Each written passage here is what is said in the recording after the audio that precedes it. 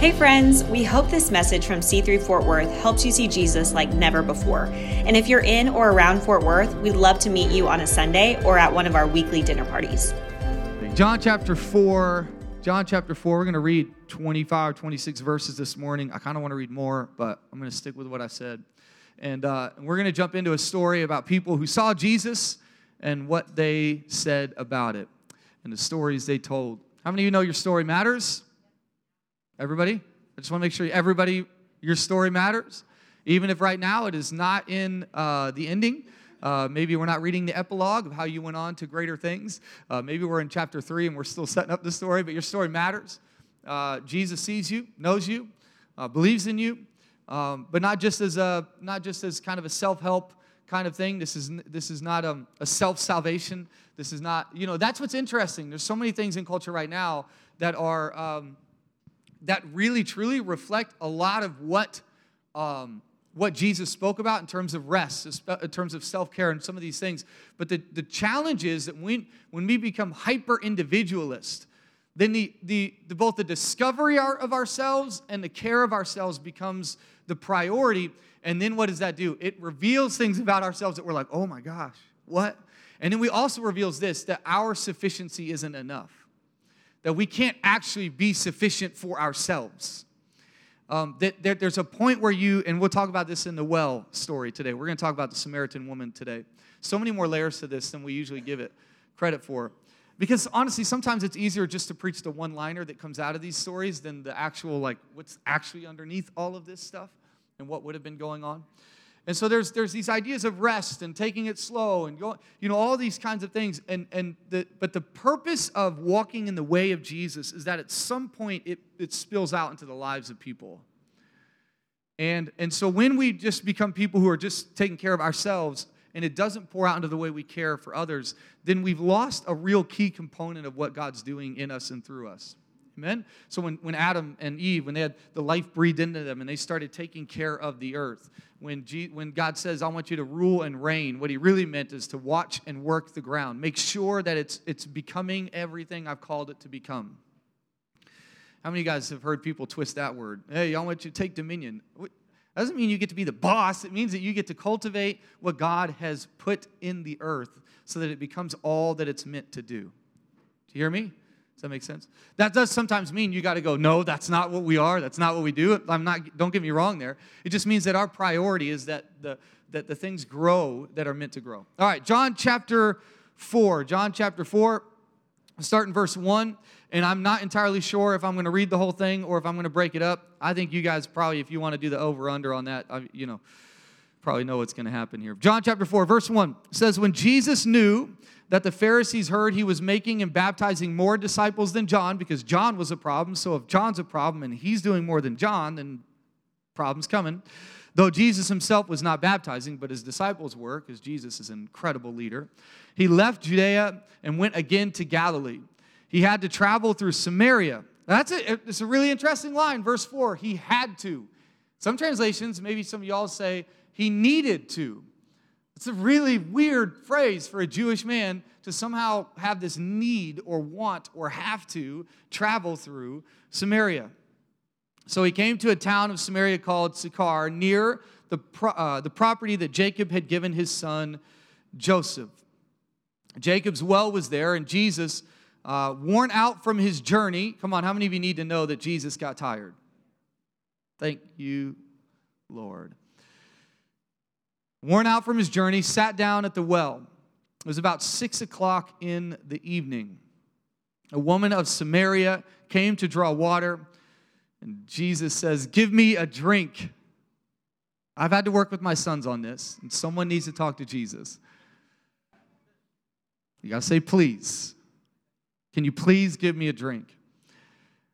In verse 8, for his disciples had gone into town to buy food. So this gives us an idea of what's going on, right? The Samaritan woman had come out. Either one, they had already run out of water, or two, she only come out to get water on her own, which is a bit abnormal. Normally, you come out earlier in the day with a group of people. You come out and get water from the well.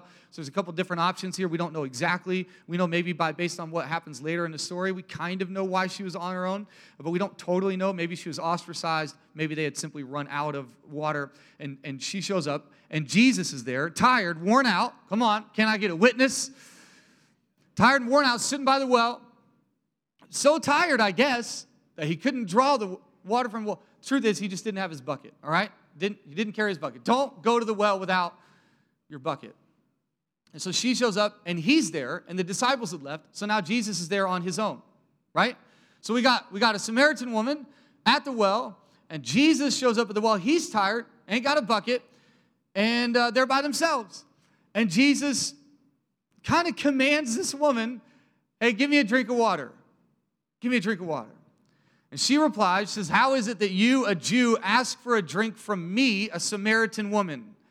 All right, so she's not just saying I'm a woman because you didn't know that. She's saying that because I'm Samaritan and I'm a woman. How dare you ask me for water? There's a lot of reasons for this. There's a lot of history between these two groups of people. For Jews, do not associate with Samaritans. All right.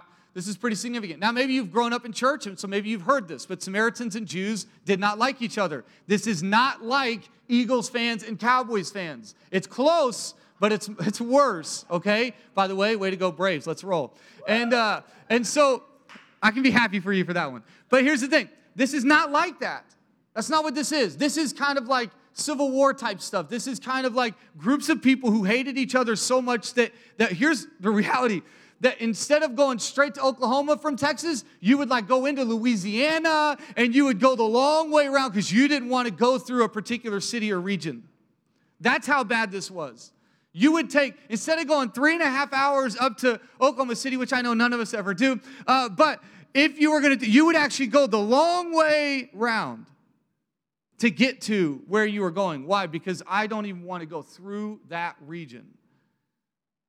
In fact, one summation of this said it like this. David Guzik says, when the Babylonians conquered the southern kingdom, and this is kind of how we ended up with this ethnic group called the Samaritans, conquered the southern kingdom of Judah, they took almost all the population captive, exiling them to the Babylonian Empire. All they left behind were the lowest classes of society. Because remember, we're still talking about a group of people that you had levels of society, and you knew who they were. All right? Because they didn't want these lowly regarded people in Babylonia. These ones left behind intermarried with other non-Jewish peoples who slowly came into the region, and the Samaritans emerged as an ethnic and religious group. So Jews who were all about being set apart, doing all these rituals, all this stuff to make sure that they stayed God's people, right? They operated according to their own law and according to their own way. And then you get because of captivity, because of war, they end up leaving this certain group of people behind who were Jewish. And then there were other groups of people that started showing up. They intermarried. And so now this group of people couldn't claim the Babylonians and they couldn't claim Jewish heritage. And so they're in this space where nobody wanted to associate. And the Jews who based their life upon being separate and being other than, they're not going with Samaria either. And so the Jewish people the really devout Jewish people would make sure they go as far around this region as possible. So yes, I might do that with Philadelphia, but it's not quite the same thing. It's a little deeper than that. And so Jesus shows up, sees a Samaritan woman. The Samaritan woman, again, even in that day, in that age, the Samaritan woman, not just Samaritan, but a woman, this whole thing is out of sorts. This whole thing is not what you're supposed to be doing. But remember, what are we trying to do here? We're trying to see Jesus. I want you to see Jesus in this moment. So Jesus begins to interact with this woman and says, I need a drink of water. And she says, well, how dare you ask me to give you a drink? How dare you kind of step into my world and ask me to do something for you? And so Jesus kind of replies with an interesting answer, because she kind of goes, why would you do this? We don't talk to each other. You're not even supposed to be here. And yet the writer of John says that he needed to go there. So there's some intention here. And what's really interesting is we're talking about names like Jacob's well. We're talking about names kind of have a big significance in the story of the Israelite people. So this is not some, place that nobody's ever been. It's just a place that people have forgotten. It's a place that people have said, no, we're never going back there. Yes, this is a place where Jacob set something up. Yes, this is a place we saw Joseph. Yes, this is like historic, and there's something significant here. But we have so decided that we are too good for this, or we have separating ourselves from that we can't even go back to that and realize what God had done there. And so we're not even going to step foot in that. Jesus, I love Jesus and it just gives me freedom to never answer a question straightly. She says, "How dare you ask me to give you a drink of water?" And Jesus flips it on her and says, Jesus answered, "If you knew the gift of God and who is saying it to you, 'Give me a drink,' you would actually turn around and ask him for a drink, and he would give you what? Living water." Now, I want you to notice this interaction. This is a pretty significant interaction, but some of you have already gone, yeah, that living Jesus water. That real, spiritual wells of living water. He stood at the end of the festival and said, "You'll have streams of living water flowing out of your life," and all this stuff. And we're immediately going, supernatural, spiritual, whoa, this is amazing. But just based on what we're seeing in the correspondence here, that's not the way the Samaritan woman was reading that statement, living water. She was not immediately going, "Oh, come on, preach it, preacher. Yeah, I need that living water flowing out from the inside of me." But how many of you, when you hear it, you're like, "Yeah, no, that's Jesus. That's Jesus talk for supernatural stuff." Anybody? Come on, be honest. All right. Now watch what she says back. She goes, "Sir," said the woman, "you don't even have a bucket." She clearly is not reading this the same way you and I are reading this. But you don't have a bucket, and the well is deep. You can't get down there, crawl down there and throw some water up. You got to have a bucket. Where do you get this living water? You aren't greater than our father Jacob, are you? If you think you have a better well than I've got, you're not trying to say somehow that my legacy is different than yours and yours is better than mine and that you've got a better spot and a better thing. He gave us this well and drank from it himself, as did his sons and his livestock. This is the well that is provided for us for a long time. How dare you show up, you're a stranger, and say that you got a better place to get water? Because here's the reality. The phrase living water was not in that time. Now, of course, there are references to it. In fact, you find it in Isaiah that they would never thirst. You see these prophetic utterances around the Messiah and who the Messiah is and what he was going to do. But at this point, she's not just immediately connecting it to that. She's not going, "Oh, yes, the spiritual living water that comes from the Savior and the Messiah." She's going, "Where is the water you speak of?" Because that living water phrase, just like the Messiah phrase, was a phrase that would have been heard and known in that time. And it would have simply meant this. I'm going to blow your minds here. This is amazing. It just meant running water. Living water meant moving water. I know, right? It brings it way down. It's wait, I was thinking heaven. It's so earth. It's just rivers. It's just water. Now, Jesus knew that she would probably connect it to that, and Jesus is obviously working her towards a certain end goal here, but in her estimation, what she thought was that he had found a river or a stream or something that was going, and the beauty of a stream, different than even a well, was that it was constantly flowing and moving, and there was something else happening there. It was always happening, always flowing. The river's never the same again. You never step in the same river twice. And so Jesus is definitely pushing her or leading her, guiding her into a certain place, but she's still in the space of going, "Where do you have this?" No, this isn't, no, because Jacob found the well. This is the good well. We've fed our families and we've done lives, we've done everything from this well. Where is this running water you speak of? She's kept it in this kind of earthly space. And Jesus then hits the nail on the head. Jesus said, verse 13, "Everyone who drinks from this water will get thirsty again." Everyone who drinks from this water will get thirsty again. Now, she knows that. Everybody knows that. Of course, he's setting her up for something. But we all know that we will get thirsty again. Some of you had a good coffee this morning. You're going to have to get another one tomorrow. All right, some of you had water. You're going to need more later. right? You ate this morning. Guess what? You're going to eat again. That you can drink this water, but you're going to get thirsty again. And we all know that, right? But Jesus is starting to slowly juxtaposition this against the inside of our lives, the soul of our lives that is always and continues to be thirsty. Jesus says, whoever drinks from this well is going to get thirsty. He says, but whoever drinks from the water that I will give him will never get thirsty again, ever. This is when it moves into infomercial territory for this woman. Right? You are guaranteed to be a millionaire in 7 days if you buy this now. That's where she's at.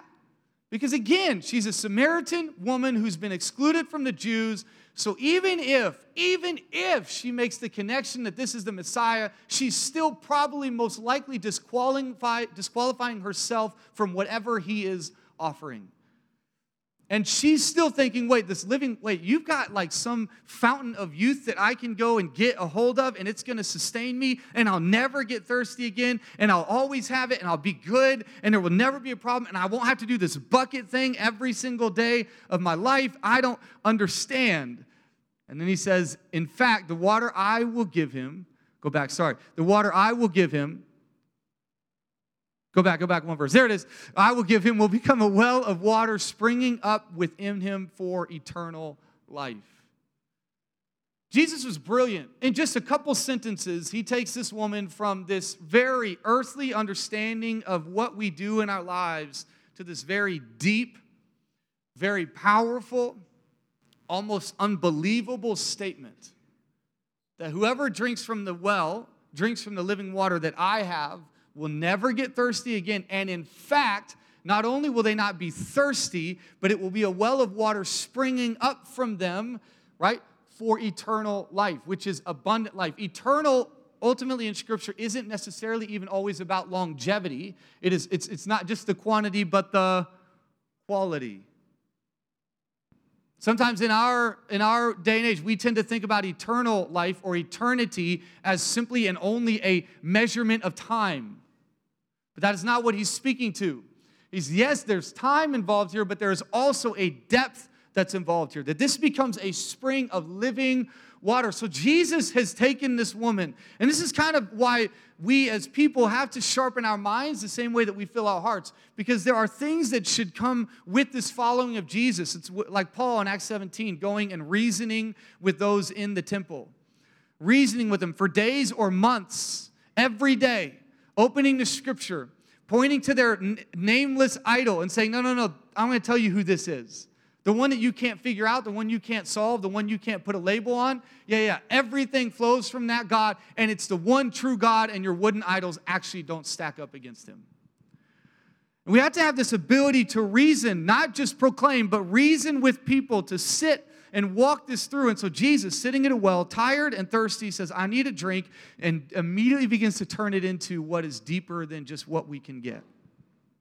And the reality is here's what's happening. Jesus is very much putting against the daily habits of our lives, the daily rhythms of our life, with the very thing that's going to sustain us far more. In fact, later in the story, Jesus looks at his disciples, because we're not going to read this part. And the disciples come back after getting food and saying, hey, you haven't eaten yet. And he says almost a similar thing to them. You don't know the bread of which I eat. That it sustains me. It almost makes me think that Jesus wasn't actually thirsty. It almost makes me think that all Jesus wanted to do was talk to a stranger. It makes me think that Jesus cared about people so deeply that even when a crowd wasn't there, when there was no hoopla that was going to happen, when nothing else was going on, it was just him and this woman, that he asked the question purely and simply so that he could lead her to living water. You see, last week we were at a pool. A festival was happening. Thousands of people are in the city, and he heals a man, and then he sneaks in behind the crowd. And comes back around and says, hey, don't, just chill out. And then the guy went and sold him out. Just whatever. We'll deal with that later. This time, nobody's around. Jesus just looks at a woman and says, give me water. And he knows because he's a Jew. She's a Samaritan. He knows that this is going to cause some consternation. She looks at him and goes, how dare you? I always read that before, like maybe she was being really humble, like, oh, no, you're Jewish, and I'm sorry, I'm not. I think there's probably more of like, get it yourself. The way the Jewish people have treated me, like, no, you won't even let us go worship on the holy mountain. We've had to create our own. In fact, when we created an altar on the holy mountain, this is historic, you destroyed it. You said we can't even have it. What are you doing coming here and asking me for water? And Jesus says, if you knew who was sitting here at the well with you, if you really knew who I was, if you really understood who Jesus was, you would turn to Jesus and ask, can you give me water? Because I have the water that you'll never thirst again. And this is so true of us, though, isn't it? Like, we know that the things we do every day are going to, at some point, run out, and we're going to have to do them again tomorrow. We know that the things we do will not fully and completely be sufficient. We know no matter how many vacations we schedule into our year, how many days off we set from work, we know all the different things we could do to somehow take care of ourselves, and I don't think any of those are bad. I like the 3 or 4 vacations a year. I need to do better about doing that, but I'm just saying, I like it. It's cool. I don't have a problem with any of those things. Hear me. But we also know that when we come back from vacation, work is harder. That the well is still going to be there, and we're still going to have to go out every day. We're still going to have to draw a bucket. We're still going to have to get the water. We're going to have to take it back into our family. We got all the things that are going to keep coming into our life. And at the end of the day, the Sabbath was not meant to be Lord over us, but was meant to serve us. All these things that Jesus instituted were not to be sufficient in and of themselves. They are purely and only signposts, and they are rhythms that allow you to see Jesus more clearly. Because ultimately, what is he trying to tell you? I am the living water. In fact, she responds with a pretty amazing statement. What did she say? Where did I leave off? Jesus said, everyone who drinks from this water will get thirsty again, but whoever drinks from the water that I will give them will never get thirsty again, ever. In fact, the water I will give him will become a well of water springing up within him for eternal life. And she says, sir, give me the water. That sounds good. I don't even need the rest of this 30-minute infomercial. You got me in the first minute. Give me that water. I'm tired of coming out to this well. I'm tired of coming out here to do this thing. I don't want this to be the whole thing that determines who I am or what we have. I want this water. Because she says what? Because I don't want to come here and get thirsty. I don't want to get thirsty and come here and draw water again. Now, she may still be kind of wrestling with this spiritual and physical side of this. She may still be wrestling with the meaning of what Jesus is trying to communicate to her, but she's realizes, though, regardless, that she wants the water that springs up to eternal life. I think we all do. I think if we're all honest with ourselves, there's rhythms and patterns and all the things, and no matter how healthy and no matter how much we do that last magazine or last article told us to do, that there's something in us that yearns for, desires, and wants something that springs up from within that doesn't have to flow from without. We want something that sits on the inside of us that is eternal, so even if I can't make it to the well, I've got a river. I've got a spring of living water flowing on the inside of me. Jesus says at the end of the festival of the harvest, says to all his people, says, hey, if you'll come to me, stands up on a little stool. He's not the scheduled speaker for the day. And says, hey, if you would just come to me and take a drink, I will give you rivers. Isn't that an amazing picture? If you would just take a drink, I will give you rivers. There's a difference here. He's saying a drink. Now, it is intended to be this regular, consistent drink, but he's saying, if you just take a drink from me, I'll give you rivers of living water. There's this singular, plural thing that Jesus does. And he's saying to this woman that you keep coming out here thinking that this is going to sustain you every single day, and it's always going to fix every problem and figure out every situation. And he says, I've got something way better for you. And it's that running, living water. She says to him this. Actually, he says to her, because she goes, I want the living water. I want that. No, that sounds good. Is there any kind of is it 3 payments of $99.99? What is it? What's the deal to get to the living water? Right? What do I got to do? Don't look at me like that. You haven't done that 3 payments thing. Everybody's done it at least once. She goes, what do I do? What do I got to get this living? Because I don't want to draw water anymore. What do I have to do? And he looks at her and doesn't tell her how to get the living water. He begins to reveals something very, very, very strong here. He says, go call your husband and then come back. Hits her right between the eyes. And she says, I don't have a husband. And Jesus says, you are correct. Thank you, Jesus, for affirming what I knew. Again, remember, we look back through history. That's not what she's doing here. Here's a man she's never met. We don't even know if they've exchanged names yet. We just know that they're having a conversation. Don't be scared of strangers. I know you've been told your whole life not to talk to strangers, but I'm going to tell you, if you want to see Jesus move in your life, strangers are some of the best places to see that happen. Go walk your street every once in a while. If you've never said hi to your neighbors, get on it. If you've never said more than hi to your neighbors, get on it. Because I'm telling you, no, I don't think that precludes friends and family. I'm not saying that, but I'm just saying there's people on your street who've never met you. If they have a handshake and a conversation, we'll find living water. I'm just saying, just throwing it out there. But they don't know each other yet. They don't have any clue. She doesn't know if she can trust this guy. She just sees him as like, who is this person? And then he hits her right where it hurts, right? You go get your husband. She goes, I don't have a husband. And he says, you are correct. Great answer. But then he says this, for you've had 5 husbands, and the man you now have is not your husband. What you have said is true. This is where it changes for her, clearly. This goes from this like really earthy example of living water to this, wait, I'm sorry. Who are you? Who sent you? Who paid you off? Who told you to show up and tell you all my stuff? Now, here's what's interesting. For many of us, in the back of our minds, we're already going, oh, man, that must have made her feel bad, condemned. Jesus is doing none of that. Jesus is not trying to somehow remind her of how bad her past is. Jesus is simply trying to show her that he knows who she is. And if anything, even in knowing who she is, offers her something no one else would. I want you to hear me. He is not, because some people would read this and go, oh, man, what a jerk. He doesn't say, please, for the water. And then he tells her about the husbands, and then she's with someone that's not, like, oh, what are you doing, Jesus? And Jesus is just taking the well example and taking it into her actual everyday life. You have come to this well every day of your life, and it hasn't satisfied. It hasn't fixed. It hasn't finished. It hasn't done all the stuff you need it to do. And you have gone through 5 husbands, and now you're at another one. And I'm not trying to make you feel bad. I'm just telling you who you are because I want you to know that I know you, I see you, and I've still chosen to offer to you living water. This is a beautiful story because the result of this story is that she runs back into the city and starts telling everybody.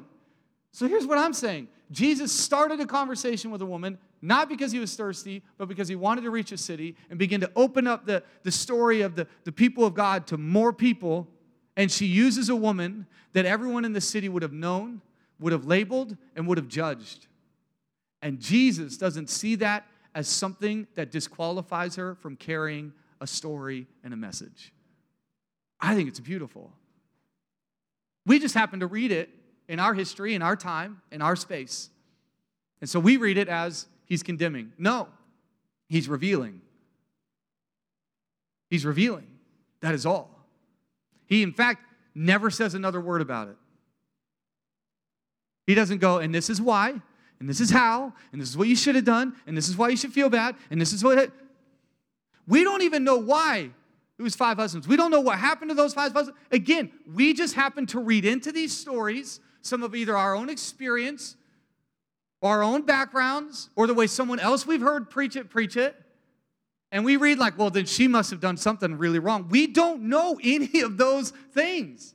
All we know is that she just told her some of who she was and where she'd been, and still chose to use her. And she replies, Sir, I see that you're a prophet. Can you imagine? Well, you just told me, okay, yeah, you're not just a dude who's tired and thirsty. I see that you're a prophet. Our fathers worshipped on this mountain. Yet you Jews have said that yet you Jews say that the place to worship is in Jerusalem. This is what what's happening here, right? She thinks that where they are, they can't go to the Jewish place of worship. She steps back from there, and she's going, I don't know what to do with this. Like, you're a prophet, okay, and you're a Jew. Okay, so let me ask you a question. There is no discussing why the 5 husbands. There's no discussing her past. There's no discussing all of those things. It's not that. It was not the point. The point was not, let me reveal where you messed up so that I can make sure you remember that you messed up. It is simply and purely to reveal both, one, that being thirsty is part of our life, and number 2, that he is the one who can fix it. That's all that's happened here. Jesus is revealing that our sin and our stuff and our history and our baggage and all those things will leave us thirsty, and that there is only one who can do what we want to be done. Only one. And it's Jesus. What do I do with this? Let me ask you a question I've been wrestling with, because I want to worship and I don't know where to worship and I don't know how to worship because you guys won't let me worship. So what do? Seriously, this conversation takes so many rabbit trails, right? It's like, where is this going? I don't know where this is going. And Jesus told her, believe me, woman, an hour is coming when you will worship the Father, neither on this mountain, nor in Jerusalem.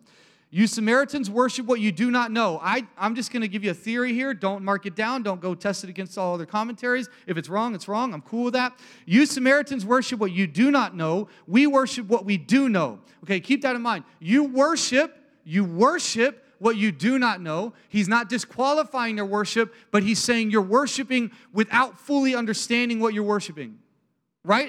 I'm not reading too much into that. You're worshiping, but you don't worship what you know. But the Jews, we worship what we know. Right? Now, but Jesus has problems with the Jews, so he's not even saying they're doing it all correctly either.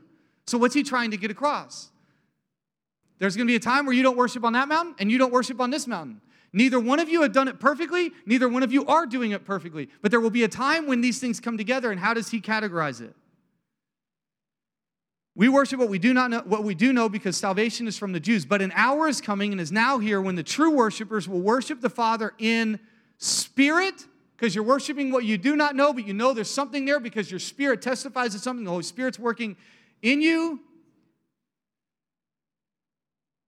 And you will worship the Father in spirit and in truth. Yes, the Father wants such people to worship him. God is spirit, and those who worship him must worship in spirit and truth. And the woman says to him, I know that Messiah is coming, who is called Christ. When he comes, he will explain it all to us. And Jesus is like, I just did. I'm moving it off the mountains, and I'm putting it in you. The whole conversation was about the spring that springs from where? Within. And Jesus says this last statement. He says, I am he, the one speaking to you. I am the Messiah. I'm the one who's going to explain it to you.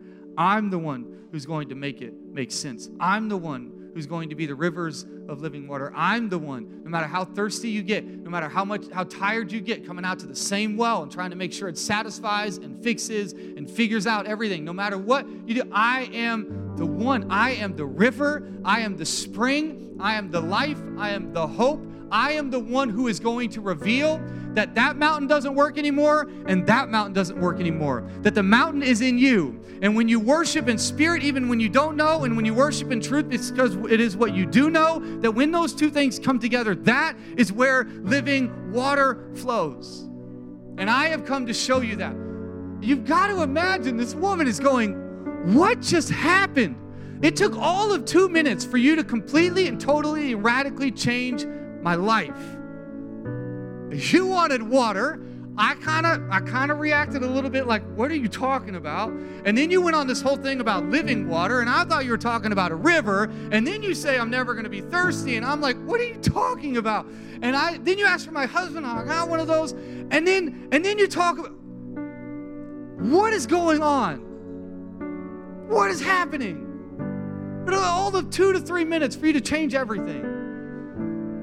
And she turns around, she runs back into the city. It says she leaves her bucket.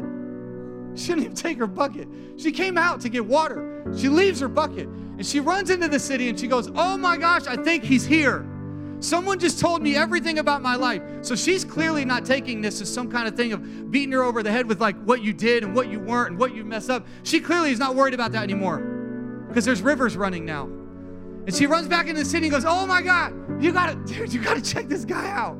He just told me everything. I'm pretty sure, hear me, she's telling a bunch of Samaritans who were told they couldn't worship on the real mountain.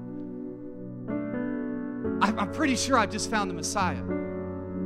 You know, the one who had to go to the well by herself because she'd been ostracized. You know, the one who had 5 husbands and now is living with someone who wasn't her husband because she's like, I don't even need to label it anymore. She's running back to the city and she's going, I'm the messenger for the Messiah? What is happening right now? What a wild thing for Jesus to do.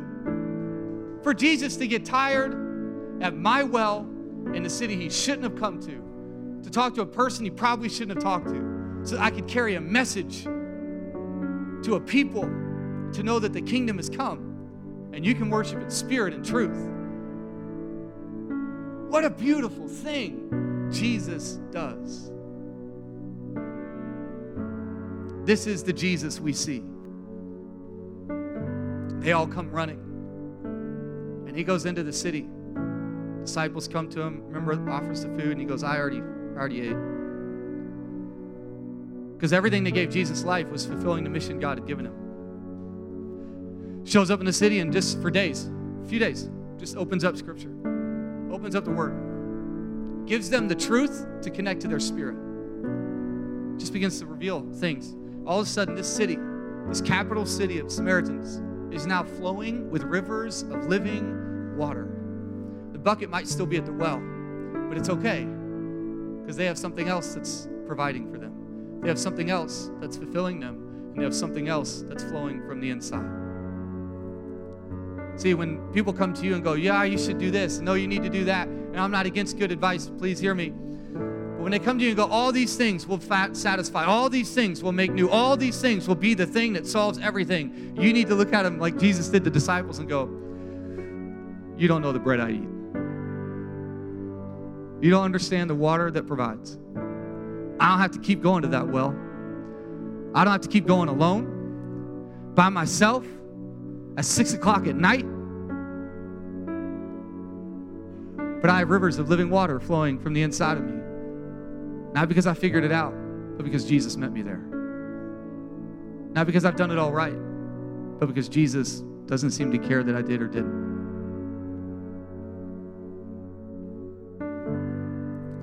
We see Jesus today as the one who would meet strangers at a well and lead them to rivers of living water.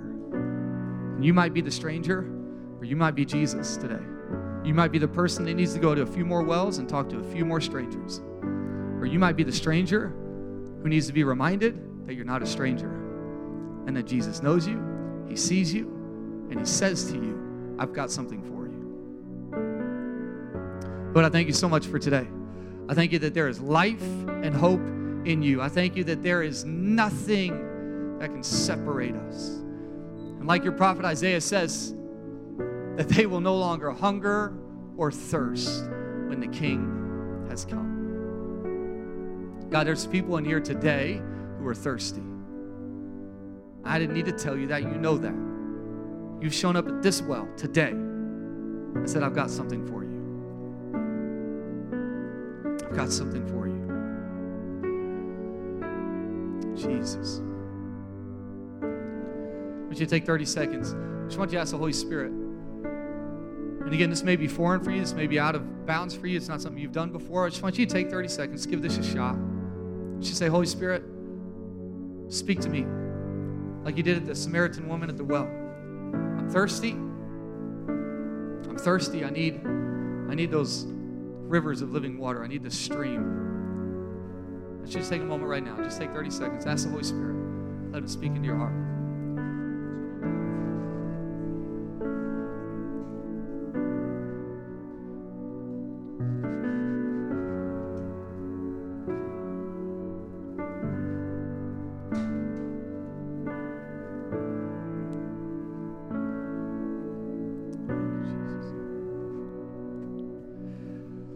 Would you stand with me? Here's what I want you to do. the next few minutes. So as today are making the decision to follow in the way of Jesus. Follow in the way of Jesus. Not just for a salvation moment, but for a life-transforming journey ahead of you, where you're going to become new.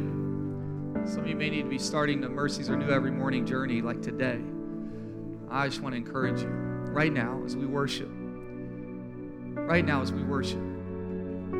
If you're going, I'm thirsty, and I keep going to the same well. I keep going to the same well. And Jesus is saying to you, stop. If you knew, if you really knew who was sitting in front of you today, you would simply ask, and I would give you rivers of living water. So as we worship, if you're going, I'm thirsty, I want you to worship with that mindset, or even stop and pray. Just say, Lord, I want rivers of living water. I just want to drink from the fountain. I want to know that kind of life. And I believe He'll give it to you today.